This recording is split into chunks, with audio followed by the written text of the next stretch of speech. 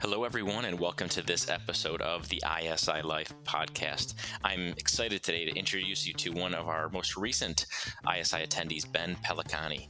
Ben is a husband. He's also a father of two little girls, and he's one of the top golf instructors in the state of Tennessee. This is an amazing conversation as Ben has an engineering mindset. He brings that kind of process thinking to all the things he does, which kind of is interesting because we talk about goals, and he does not love the word goals. So I think you'll find that part of the conversation very interesting and helpful to you on your journey as well. And really, this conversation is his perspective on a takeaway as a recent attendee as we've launched Nashville, and his what he's learned as a man who's 37 with two little girls and juggling a business and trying to be the best husband and best father he can be. So I think you'll find this conversation very helpful to you on your journey, and I hope you enjoyed the talk. Well, Ben, thank you so much for taking the time and joining me here on the podcast today. I really appreciate it. Yeah, absolutely. Looking forward to it. I've heard the name, and as a former golf enthusiast and current golf enthusiast, I'm excited to connect with you. I think you have a lot of cool lessons that you can weave into, our conversation here. But, for those of us that don't really know you, maybe give us a little background on you and your family, career, and kind of the 5,000-foot view. Yeah, absolutely. So I'm currently happily married to my wife for 7 years now. We have two little ones. Kendall Olivia is going to be 6 years old here in a couple of days, and Lily Kate is 3.5. So I got a kindergartner and a pre-K-er. And we moved to Nashville 7 years ago. I spent 3 years in Florida. That's where I met my wife, Amber. I was the director of a full-time enrollment program for a gentleman named Mike Bender, where the kids would come to school or go to school half the day and then come to us for 4 hours a day, 5 days a week for 9 months. Got to do that for 3 years for Mike. Before that was a golf instructor in Maryland. That was after I tried playing for a short period of time where I got my butt whooped and donated to a bunch of guys that I now watch on TV. Or try to coach or teach myself. But I've been a golf instructor for about 13 years. I've been a college coach for 5 of those 13. Was born up in the great state of Maine. So I've been kind of up and down the East Coast playing golf a lot in my life. And currently I'm a full-time golf instructor, and I am the director of golf for a private Christian school here in town called Lipscomb Academy, where I oversee the high school program and also the player development side for middle school. And we also weave golf into the elementary school as well. So been fortunate enough to be a part of that program now for 2 years. And we kind of look forward to continuing to develop things at Lipscomb Academy. Is awesome. That's very cool, man. It seems like golf has been a blessing in your life, meeting your wife, and now being able to integrate some of your beliefs into your work. Seems like such a blessing to integrate all those things. It is, and it takes on different views at different points. And so when I was down working for Mike, faith's a big part of Mike's life and is integrated into a lot of his talks with a bunch of his players. But with the full-time program that we had a lot of international kids, and that opened some doors up to have some interesting talks. But it wasn't like a faith-based program. We couldn't kind of use that as the spearhead. And so when we made the transition to Nashville, I actually came up here to be a college coach, to be surrounded by coaches in Lipscomb Academy, where I currently coach, has a university that's associated with it as well, Lipscomb University. And so I came up here and I coached at Lipscomb University, where I got to see firsthand how faith can be directly integrated into everything we do. And I had some great coaches to kind of model off of while I was here. The head coach here that I worked under, Will Brewer, was great at that, as well as watching Casey Alexander, who was our basketball coach. I thought he did a really good job of that, and Coach Forehand, the baseball coach as well. I was able to see how that was integrated at a high level and be excellent at your sport. And then when I stepped away for a year to focus just on golf instruction, I think that just kind of continued to resonate, kind of how I worked into my individual instruction, and then obviously jumping back into the high school level where I could kind of take on the leadership role of that. It's been fun to see. It's not something that I grew up around. I was a public school kid. I was from the Northeast. So as I always like to say, faith in the Northeast a lot of times is a singular journey. It's not a community journey. And so being able to see that played out from a community perspective, I think really helped shape me and help me kind of progress along in my faith. And then again, I just think Nashville is such a unique area where you're able to stand up and speak into your faith, probably with a little less fear of persecution. And so I think that's been good for me to then be able to kind of play that out in the rest of my life. That's awesome. Well, I mean, that's exactly what we're trying to do with ISI is integrate our faith and not have it compartmentalized into, a Sunday, 9 to 11, but really just kind of with us at all times, and kind of inspire us and make us the best, fathers and best in our work and those that we influence. So that's awesome.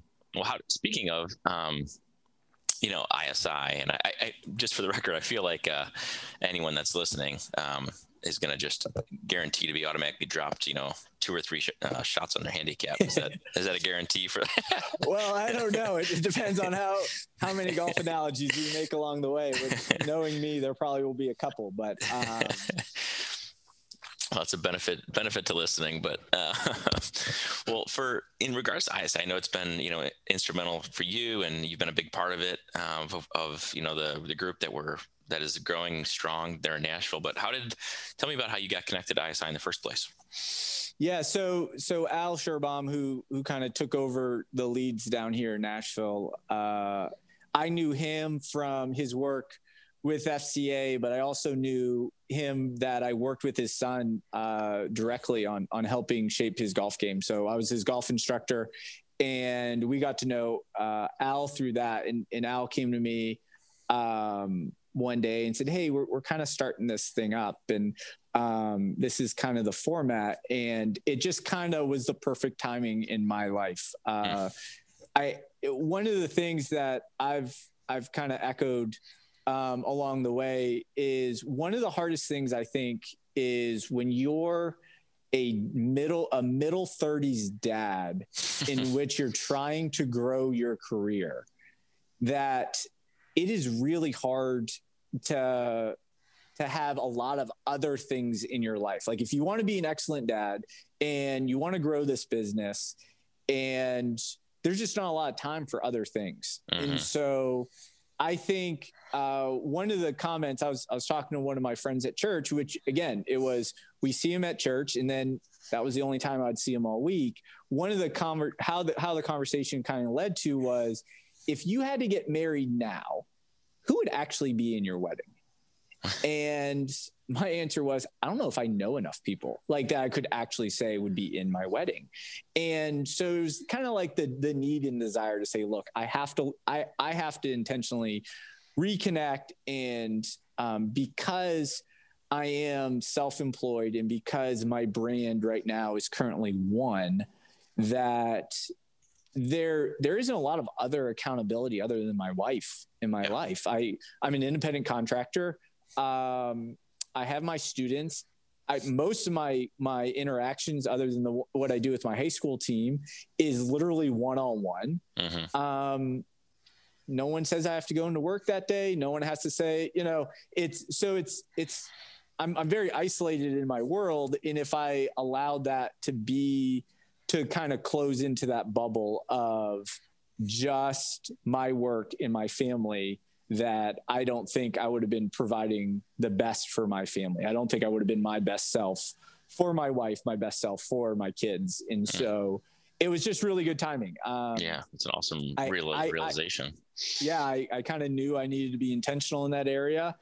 And I think it's a little intimidating as well, coming into the Nashville market where there's so many established faith communities that being the new guy always, or being around guys who go, yeah, I've been a part of this, since I was in high school, or I've been a part of this. It was kind of nice to be on the forefront of something in this community, because it's kind of hard to be. And so it was nice to be like learning through something with a group of guys, and how does this play out for us here in Nashville? And so I think that attracted to me a little as well. And then, like I said, I respect the heck out of Al, and he, I wanted to kind of walk into it a little bit with him. And the next thing, I go to the first retreat and I go, this is exactly what I needed. So it a lot, God puts a lot of things in your place for you. And I kind of think that was a God thing for me. No, absolutely. That's one of the things that's always been very interesting and awesome and very powerful about the community and the friendships and the relationships that get developed. Because like you said, I'm in a similar boat, mid 30s, late 30s, 3 kids. Like you said, there's not a lot of room for, having these, dude weekends or whatever, where you're going to hang out and really develop meaningful relationships. And so that was one of the formats. It was like, we put the retreats together, was we're going to have great content, great teaching. And really what came out of it, even maybe more importantly, or just as importantly than that, is, the relationships and the idea of learning together and being able to kind of wrestle with topics and share openly and learn from one another. And that fellowship in that community I think it's a really powerful way to learn. And like you said, keep ourselves in check. When you have a high degree of autonomy, it's easy to, make mistakes, or it's easy to get off the guardrails. So, that's awesome that you experience that as well. And I think that's one of the most powerful parts about the retreats. So that's really cool. Well, with, getting more into like the actual, outside of the fellowship and what you're learning there, what have been some of your, major takeaways, from experiencing a couple of retreats now? Yeah, I think the first thing for me in this, I think part of the reason this kind of resonated with me is, so I always joke, I was a golfer who happened to get a mechanical engineering degree while I was at school. I'd much rather have been playing golf than doing anything. And the only reason I was a mechanical engineer is I heard you only had to take 1 English class. And so I was like, I'm in, this is my major. But that sort of logical system to me works well. Mm-hmm. And then it fits kind of how I go about my teaching. And so therefore my job, it kind of fit well with how to kind of, and compartmentalize is the wrong word, but put like umbrellas over things. And then it took me a while to kind of figure out how that was going to play out in my life. So I know my first retreat, I see these 5 F's, and how instead of putting faith as a piece of the puzzle, we're going to put it in the middle, and it's going to resonate out in these 4 kind of main categories. And, that kind of clicked with me. I said, okay, I got that. That kind of is kind of what I'm thinking as well. And then I look at it a step further, and we start talking about goals, and that kind of lost me for a second, because I don't like goals. I don't like that word very much. And so I kind of had to work through that word a little bit, because to me, goals were way too driven by other people. I don't like moving bars. It's kind of how I teach in golf. Like, there's got to be a standard that we live to.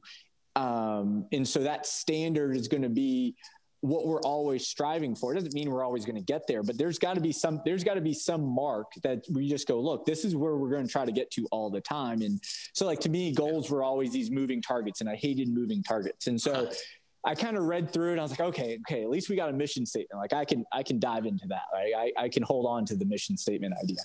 And so I'm working through this a little bit, and I'm going, all right, how do we implement this? And like the daily habit thing resonated with me. I was like, okay, this sounds exactly like how I teach golf. And so there's areas in our life, or in our golf game, and those areas of the game are going to play itself out in, these in each area. has different things we're going to hold ourselves accountable to.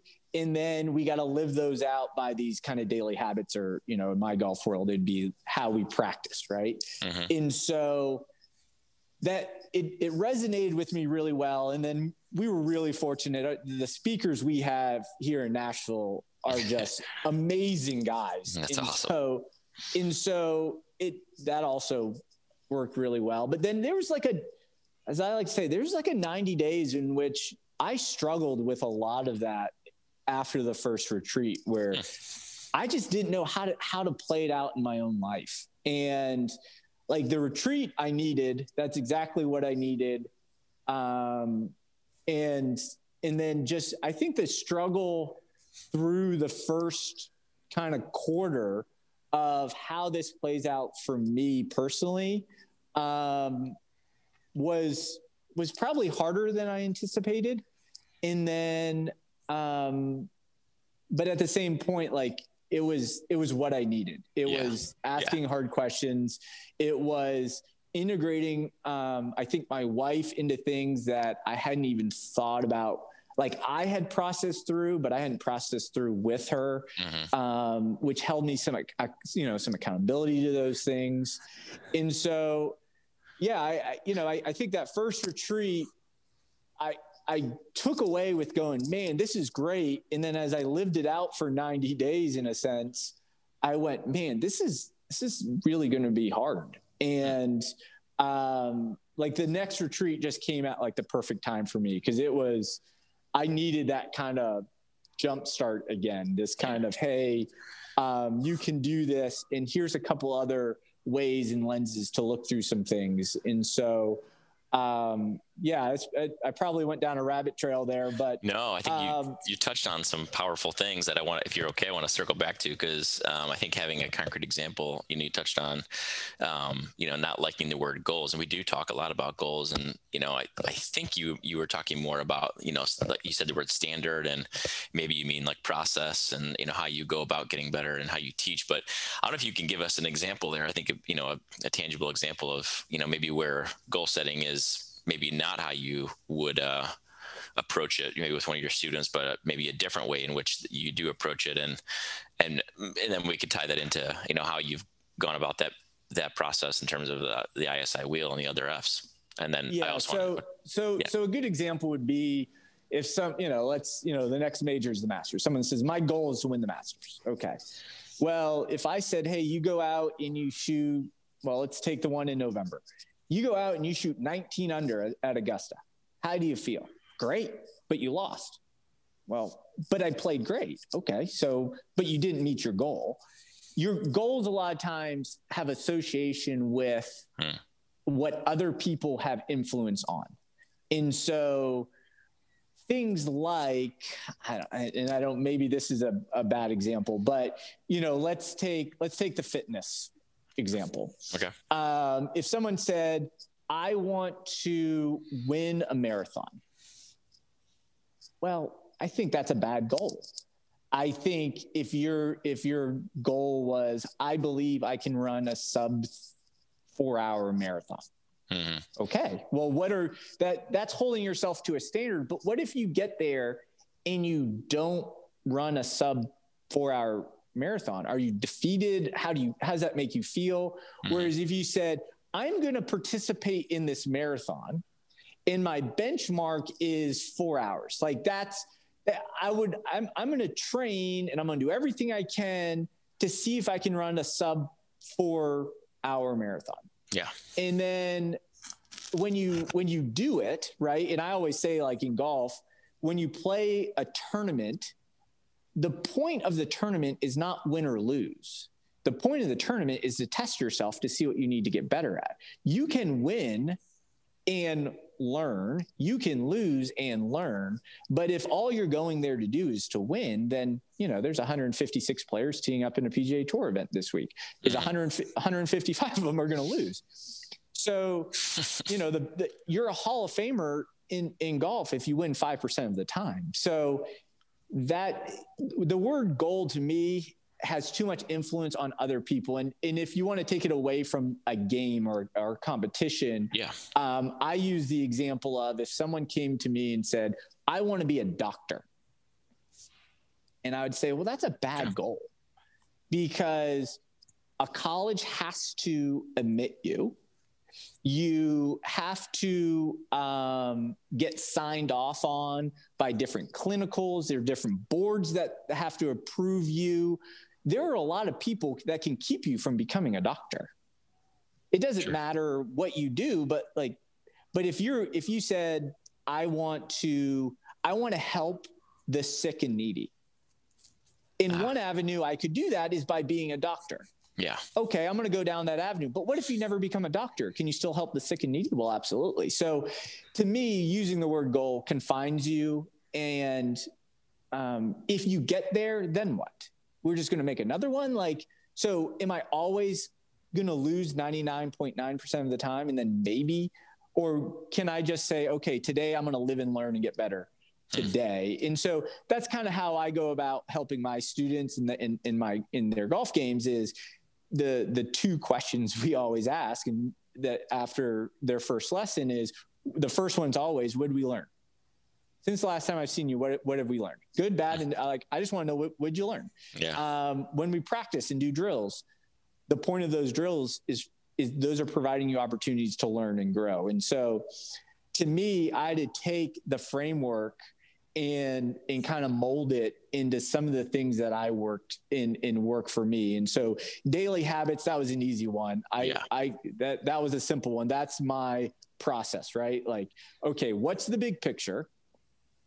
And okay, what are the pieces that get there? And then what do we have to do daily to get there? Okay, I got that. Then it's okay, let's create some benchmarks of what we feel is that are ways of saying those daily habits are producing what we want to see. And so I think for me, and I kind of eliminated the word goals and said, okay, what are my standards? What am I going to live to with our standards? And so say we took the finance world, right? One of our standards that my wife and I want to live with is we want to have the financial flexibility where if someone is in need, we have the resources to be able to assist them. So be it taking someone out to lunch, bringing somebody flowers, taking a meal to somebody, we want to have that financial ability. So what are one of the ways we do that? Well, let's look at, we don't want to be what we call house poor. We don't want to buy a house where the mortgage puts stresses on us that doesn't allow us to be able to be financially flexible, to be able to help people. Right. So I think those are, to us, to me, that's a standard that I'm living to is, do I have the financial flexibility currently to do the things I want to? Okay. Now to do that, here are the daily habits I have to install to be able to have that standard that we want to live to.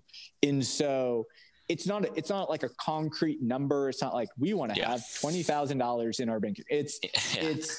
We want to have that. And that's going to play out very differently in different seasons of our lives. And I think that is, so I've taken what I think is just really well done in how it's all organized and just kind of put my own slant on it to help me process through, to kind of resonate more with how I live out, my job and my life. Yeah. And then, the engineering, and a process approach and teaching, that you do with your students, everybody's going to internalize this differently. And I think that's one of the extremely powerful things of learning within community. It's one thing to listen to a book or listen to a podcast or whatever on your own, but when you can hear, Ben talk about it with, Tyler, and you guys, different people and different approaches, different personality types.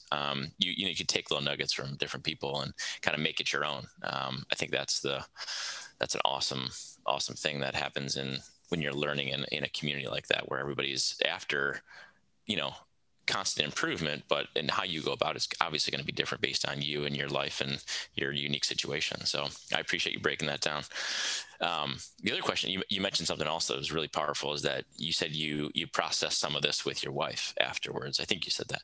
Yeah. So I was just curious, maybe what that looked like, because I think that could be really helpful to some guys. Yeah. So I will be the first one to tell you that that is still a big part of our marriage that I am trying to get better at. And to give kind of the 30-second backstory. So I grew up in the Northeast. I was born in Maine, and some point in elementary school, we moved out to Maryland, but I would consider still part of that of the Northeast. I grew up in a Catholic home, and though my mom wasn't, so we ended up going to a Methodist church growing up. But it was always, faith was something that you didn't share. It was kind of your own thing. My parents were very proud of my faith. They supported it. But there wasn't a lot of like, hey, let's lay hands on them. Let's circle around and pray for them. I said the same prayer at dinner every night. We said the same prayer when we went to bed every night. It was very mechanical in some regards. I get down to Florida. I meet my wife. We go to a very different type of church down there. We have a great group of friends that really started challenging some of that. I remember sitting in, we were still dating at the time, and the word grace came up. And I was like, yeah, that word just never really meant a lot to me. And they all like looked at me like, what do you mean? I'm like, I don't know. We didn't use that word. Like, I don't know what that really means. And so it was a very, struggle is a bad word. It was a very hard thing for me to start integrating faith together. It was, one, because it was so foreign, but now being thrown into husband-wife relationship was hard for me. And because I've never seen it modeled. Openly talking about your faith was just a hard concept to me. And so we get married, and we joke a little bit about this, though this we probably need to stop joking because it's continuing. But every year of our life that we've been married, so the 7 years, we have had one of the major stressors in our family. So we've either moved, changed careers, had a baby, or a major family member passed away. So every year of our life, that has happened as a married couple. And so when you take major stressors and you add someone who struggles to communicate in me, that I didn't even know how to start. I knew I needed to, and then I would get stressed out because I got to talk. I'm kind of intimidated by talking about this because my wife has she's seen it displayed. And so am I going to get this wrong? And so there's a lot of internal battle. And so I ended up just not doing anything because it's kind of my personality. I was like, well, I'll just wait. So I think coming home and having time to process it on my own is what I needed. So being away at the retreat, hearing it, and then having our alone time where I was able to kind of process it and saying, hey, I want to have this conversation, and I at least have a way of starting this conversation, was kind of what I need. It was the kickstart that I needed in something that was really hard and uncomfortable for me. And we are still doing that. We're still working through that. I mean, it was November was our first retreat last year. So, I mean, we're only talking 4 or 5 months into this. Yeah. But I think at least now I have verbiage to be able to communicate with her of, here's what I'm thinking. Here's the bucket, the umbrella that my brain's currently in. Let me walk you through how I'm seeing this. Now you tell me how you live through that. Now let's come together and figure out how we live through that. And I think being able to write it out, I think one of the greatest takeaways I had from the first retreat was forcing us to write it out. And that really helped me to say, no, not just think about, no, write it out. And even if and again, maybe because this is the golf coach in me, I wasn't worried that I was writing down the wrong thing. It was just writing it down because I'm good with, hey, we're going to learn and grow. And just like in golf, this might be the greatest drill for this player, but it might not be for that player. So just because we're starting this in this fashion, like we'll figure out what our great drill is. Sure. But I got to have something to base that on. Right. Yeah. And in a little bit of it is just putting some framework, it's kind of like in golf, like stats are a tool we have to measure is what we're doing, improving what we want to improve. So just putting names to some of this stuff allowed me to say, okay, I know what this statistic is now. What are the things we can do to better that statistic? Not measure that statistic against Tiger Woods or the Robinsons down the road. This is where we currently are.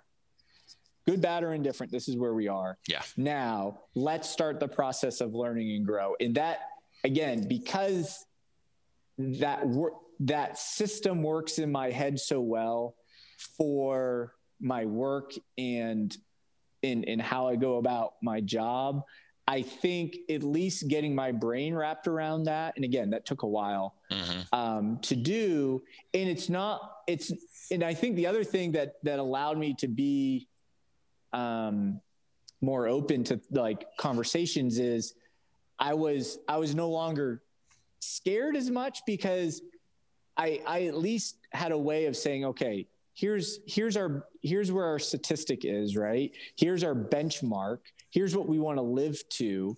How do we bridge that gap now? Because, a lot of times I wasn't even setting those benchmarks to start with. And then being able to talk those through with my wife in a way where I was coming with it with a formulated plan, and my wife works well. So she's the opposite of me. She's very much a goal check the boxer, which is kind of funny, but you tell her, hey, this is what we want to get to. She goes, great. I'm there. I'm in. Awesome. But so I think it was how to bring two worlds together and start figuring out some verbiage to talk through it. But it was a very scary thing for me early on.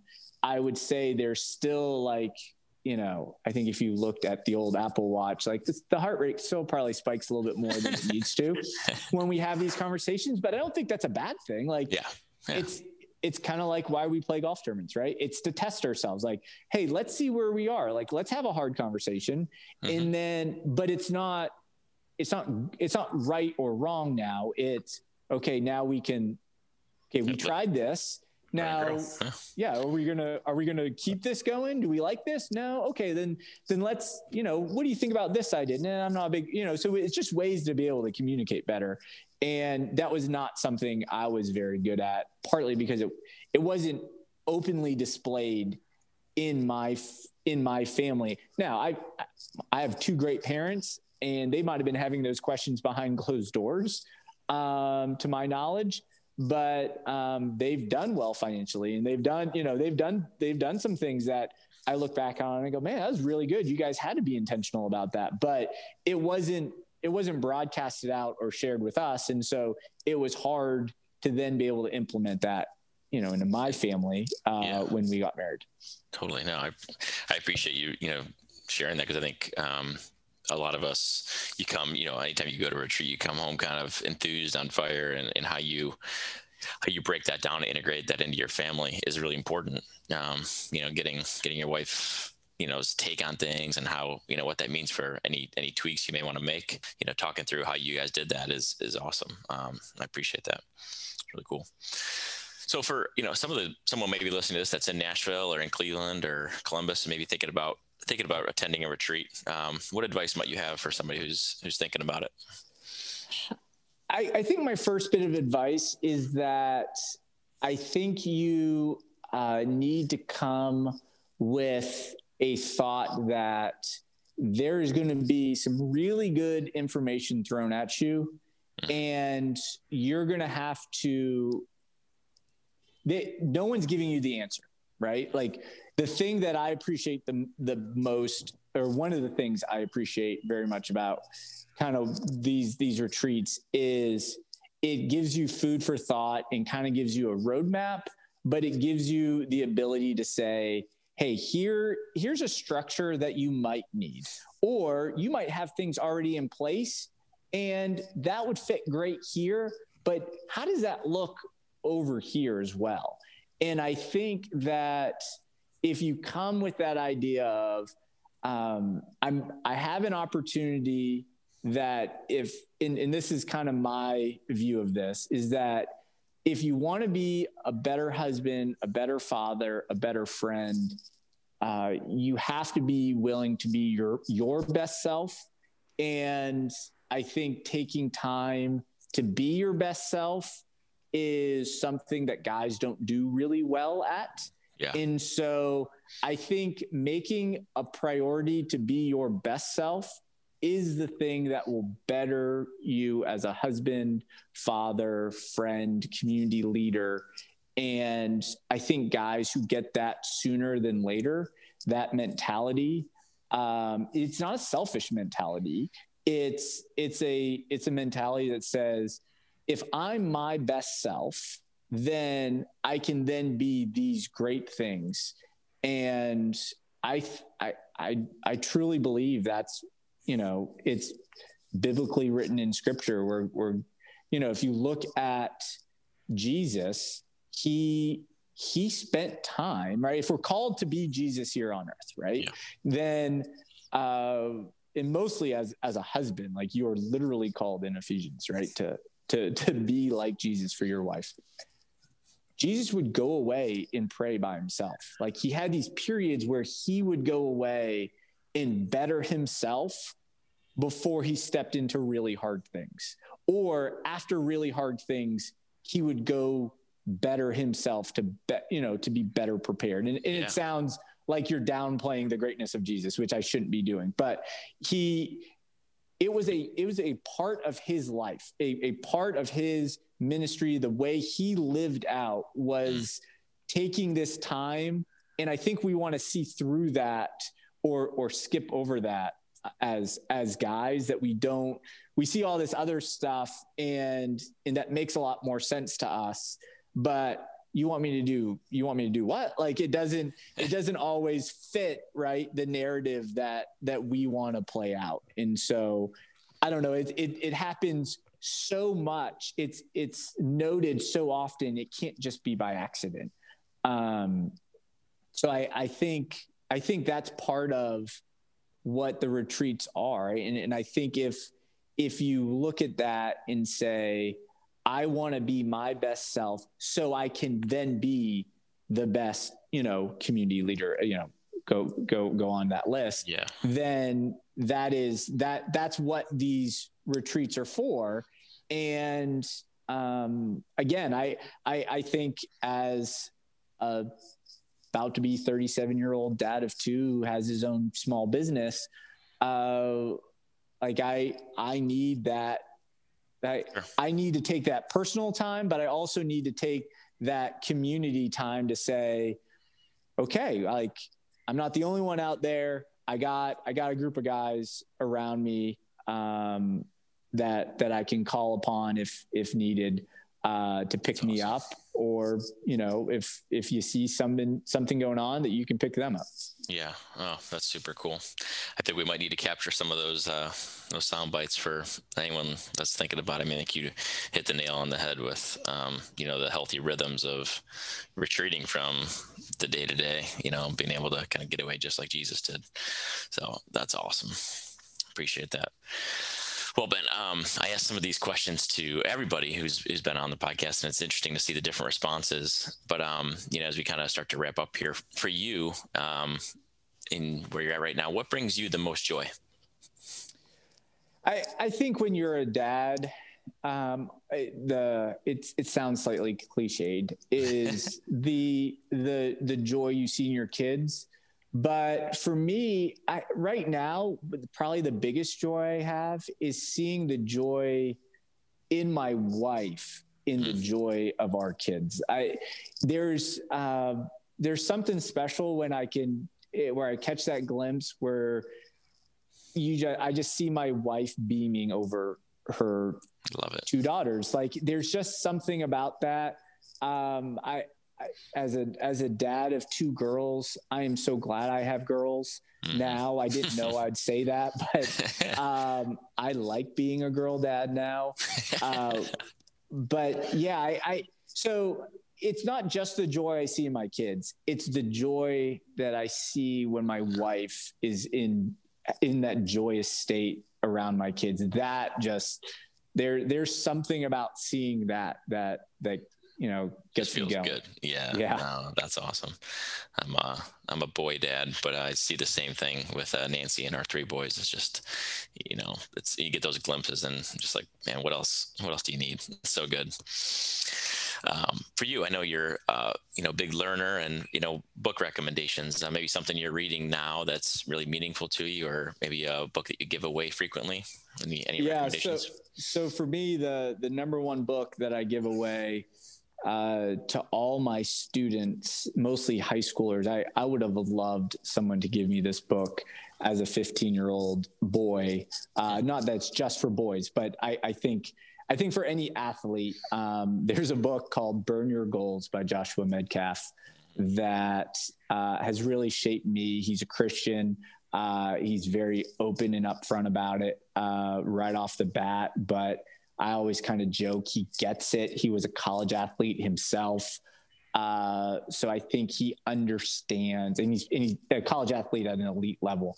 I think he gets the constant push and pull that is in our lives. And then, so I think that's the one book that I literally hand to more parents, more players, where I just go, man, if we lived this out, what would that mean? What would it mean for us to live on mission and to love others? And how does that play itself out in different areas of our life? And, again, I look through this lens that is sports, but how does that play itself out as a competitor?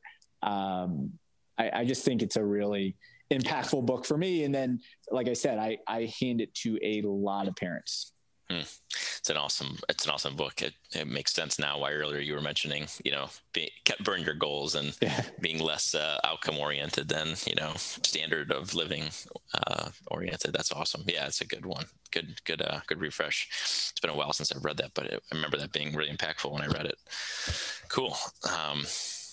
Yeah, that's awesome. And for you, you mentioned Ephesians, but I was curious, do you have a life verse or maybe one right now that's really front and center? Yeah. So the one I have really front and center right now is Philippians 4:4-9. I started this at the beginning of the year. We do what's called off-season training, which is a really fancy word for saying we're doing practices throughout the year for our golf program. But we're reading it over our kids every day before practice. And one of the things that I really want to kind of get into with my golf team specifically this year is the idea. And if you read through Philippians 4:4-9, it's so impactful for, I think, any athlete, and I think it speaks really to golf, but a joy of rejoicing and but also coming to God with this idea of I'm not perfect.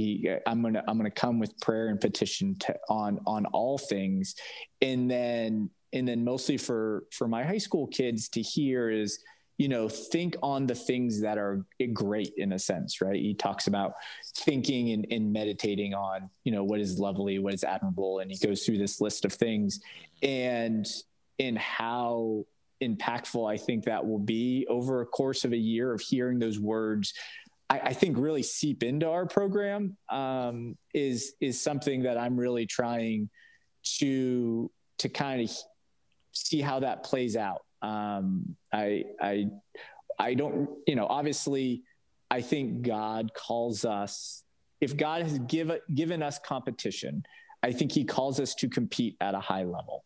But, and I know it's like the athlete verse, right? You run to win the race, but we run for different purposes. And I think the different purposes just get laid out so well in that group of verses that we're going to compete, we're going to fight, we're going to when we tee it up, we want to win like everybody else. Like, we're going to train harder, we're going to do all these things, but at the end of the day, man, we're rejoicing that our Lord is Lord, right? In that we're gonna meditate and think on just these amazing things that are good. We're not going to meditate on the bad or the evil or whatever. And so that's kind of the set of verses that I've kind of embraced in my own life, I guess, because I'm trying to embrace it and help our program live that out. But I just think it's a really cool set of verses for people to really kind of mull over, right? Like, it's not a, hey, read through and next week read something. Like, if you just read and mulled over those verses, like there's so much there, but there's also I just think something really special can come out of it. Oh, that's awesome. I mean, what a gift to them to go through that process and have that kind of mindset and mentality, and what's captured in those verses is very powerful. So that's really great. Well, for those of us, that want to connect with you, I'm sure there's going to be a lot of people. What's the best way for us to connect with you? Yeah. So I joke a little bit. I put my cell phone and email out there everywhere. I'm a little bit of an old soul. I much rather talk on a phone with someone than email. But from a social media standpoint, I kind of live on Instagram at pelligolf.com, PELLIGOLF. It's predominantly golf stuff. So if you're not a golfer, it probably won't fire you up. But I try to answer every message that comes my way. My cell phone's there. There's a link to my website, which is also pelligolf.com.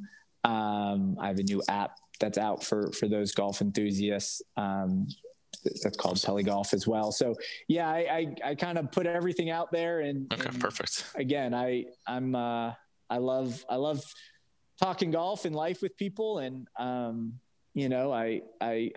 currently in the fog of a 3 and about to be 6-year-old. So I can resonate well with those walking through that period of life right now. That's awesome. No, I appreciate it. I look forward to connecting with you more, and I'm sure others will as well. Well, Ben, it's been awesome being with you, and it's firing up the kind of like dormant golf passion that's within me.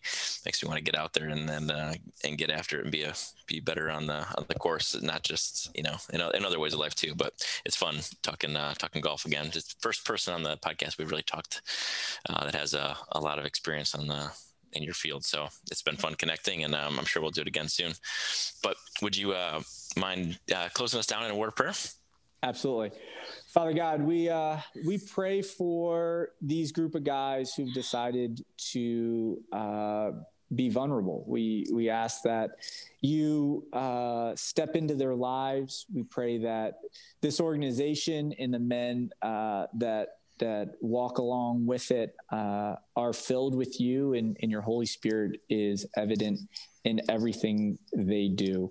We ask, as always, for your forgiveness for those things that we fall short in, but we also ask for the strength to step up in a world right now that needs us stepping up. So we ask that all in your Son's name. In your name we pray. Amen. Amen. What a great guy. So enjoyed having that conversation with Ben. Really fired up a lot of my dormant golf passions, but I'm excited to just kind of unwrap a few of the things that he talked about. One was the importance of taking away the retreats or the podcast and making it your own. We all think differently. We have different ways that work for us and different methodologies, and that's, to me, that is one of the major takeaways I had. Is you're going to hear things and how someone does this or how someone does that, and not to just do it like how they do it, because that might not work for you. That might not be the most effective thing for you or your family dynamic or the way that makes sense for you. So apply things individually and know yourself well enough to know how you can interpret things. Second thing was just the power of community coming together. It's so easy for us, especially as we're in this like fuller phase of life with business and kids and just, jam back packed calendars, to not make time to retreat like you talked about Jesus doing so intentionally. It's so important for us to do that and learn in the context of others. And then I just want to touch on a few things that are coming up with ISI over the next coming weeks and months, and the way to stay in tune with all the things that we're doing. First thing is we're offering a free 1-hour Stay Sharp Saturdays, the first Saturday of each month. We go on from 7:30 a.m. to 8:30 a.m., so it's enough to get up early and get a great dose of fellowship and encouragement for 1 hour. Usually the format is about 20 minutes of just kind of sharing, meeting some other people, and then about a 20 to 30 minute devotion, and then we'll talk about it. And it's just a way to kind of just sharpen the saw throughout and in between some of our in-person retreats. Some other things happening, and this all can be seen at the isilife.com. If you go onto the website, there are all of the past podcasts and tools from each of the speakers, so organized by each of the Fs. So if there's a particular one that you're looking for, that's probably the best way to sort and filter and find one that might be helpful to you. Another thing is some refocusing tools. We've created some tools to help you really assess where you are and maybe where you want to go in each of the 5 Fs. So that's all there, free downloads from our site. And also all the dates for the upcoming retreats. We're excited as things are starting to kind of open back up and people are feeling more comfortable meeting in person. All of the upcoming retreats for Cleveland and Columbus and Nashville, both men and women, are all on the website. So you can check those out in RSVP and mark those on your calendar. We've also started a weekly devotional written by different leaders and members of the ISI community. This year, our theme for 2021 is strong, and so all of the devotions are within that theme. Some great, bite-sized things to help you throughout the weeks and weeks. And then last but not least is on social media. On Instagram, we are at the ISI Man and the ISI Woman, and that's just some daily nuggets there to kind of keep you connected to us and what we are doing. So hope that is helpful to you. Until next time, stay sharp, everyone.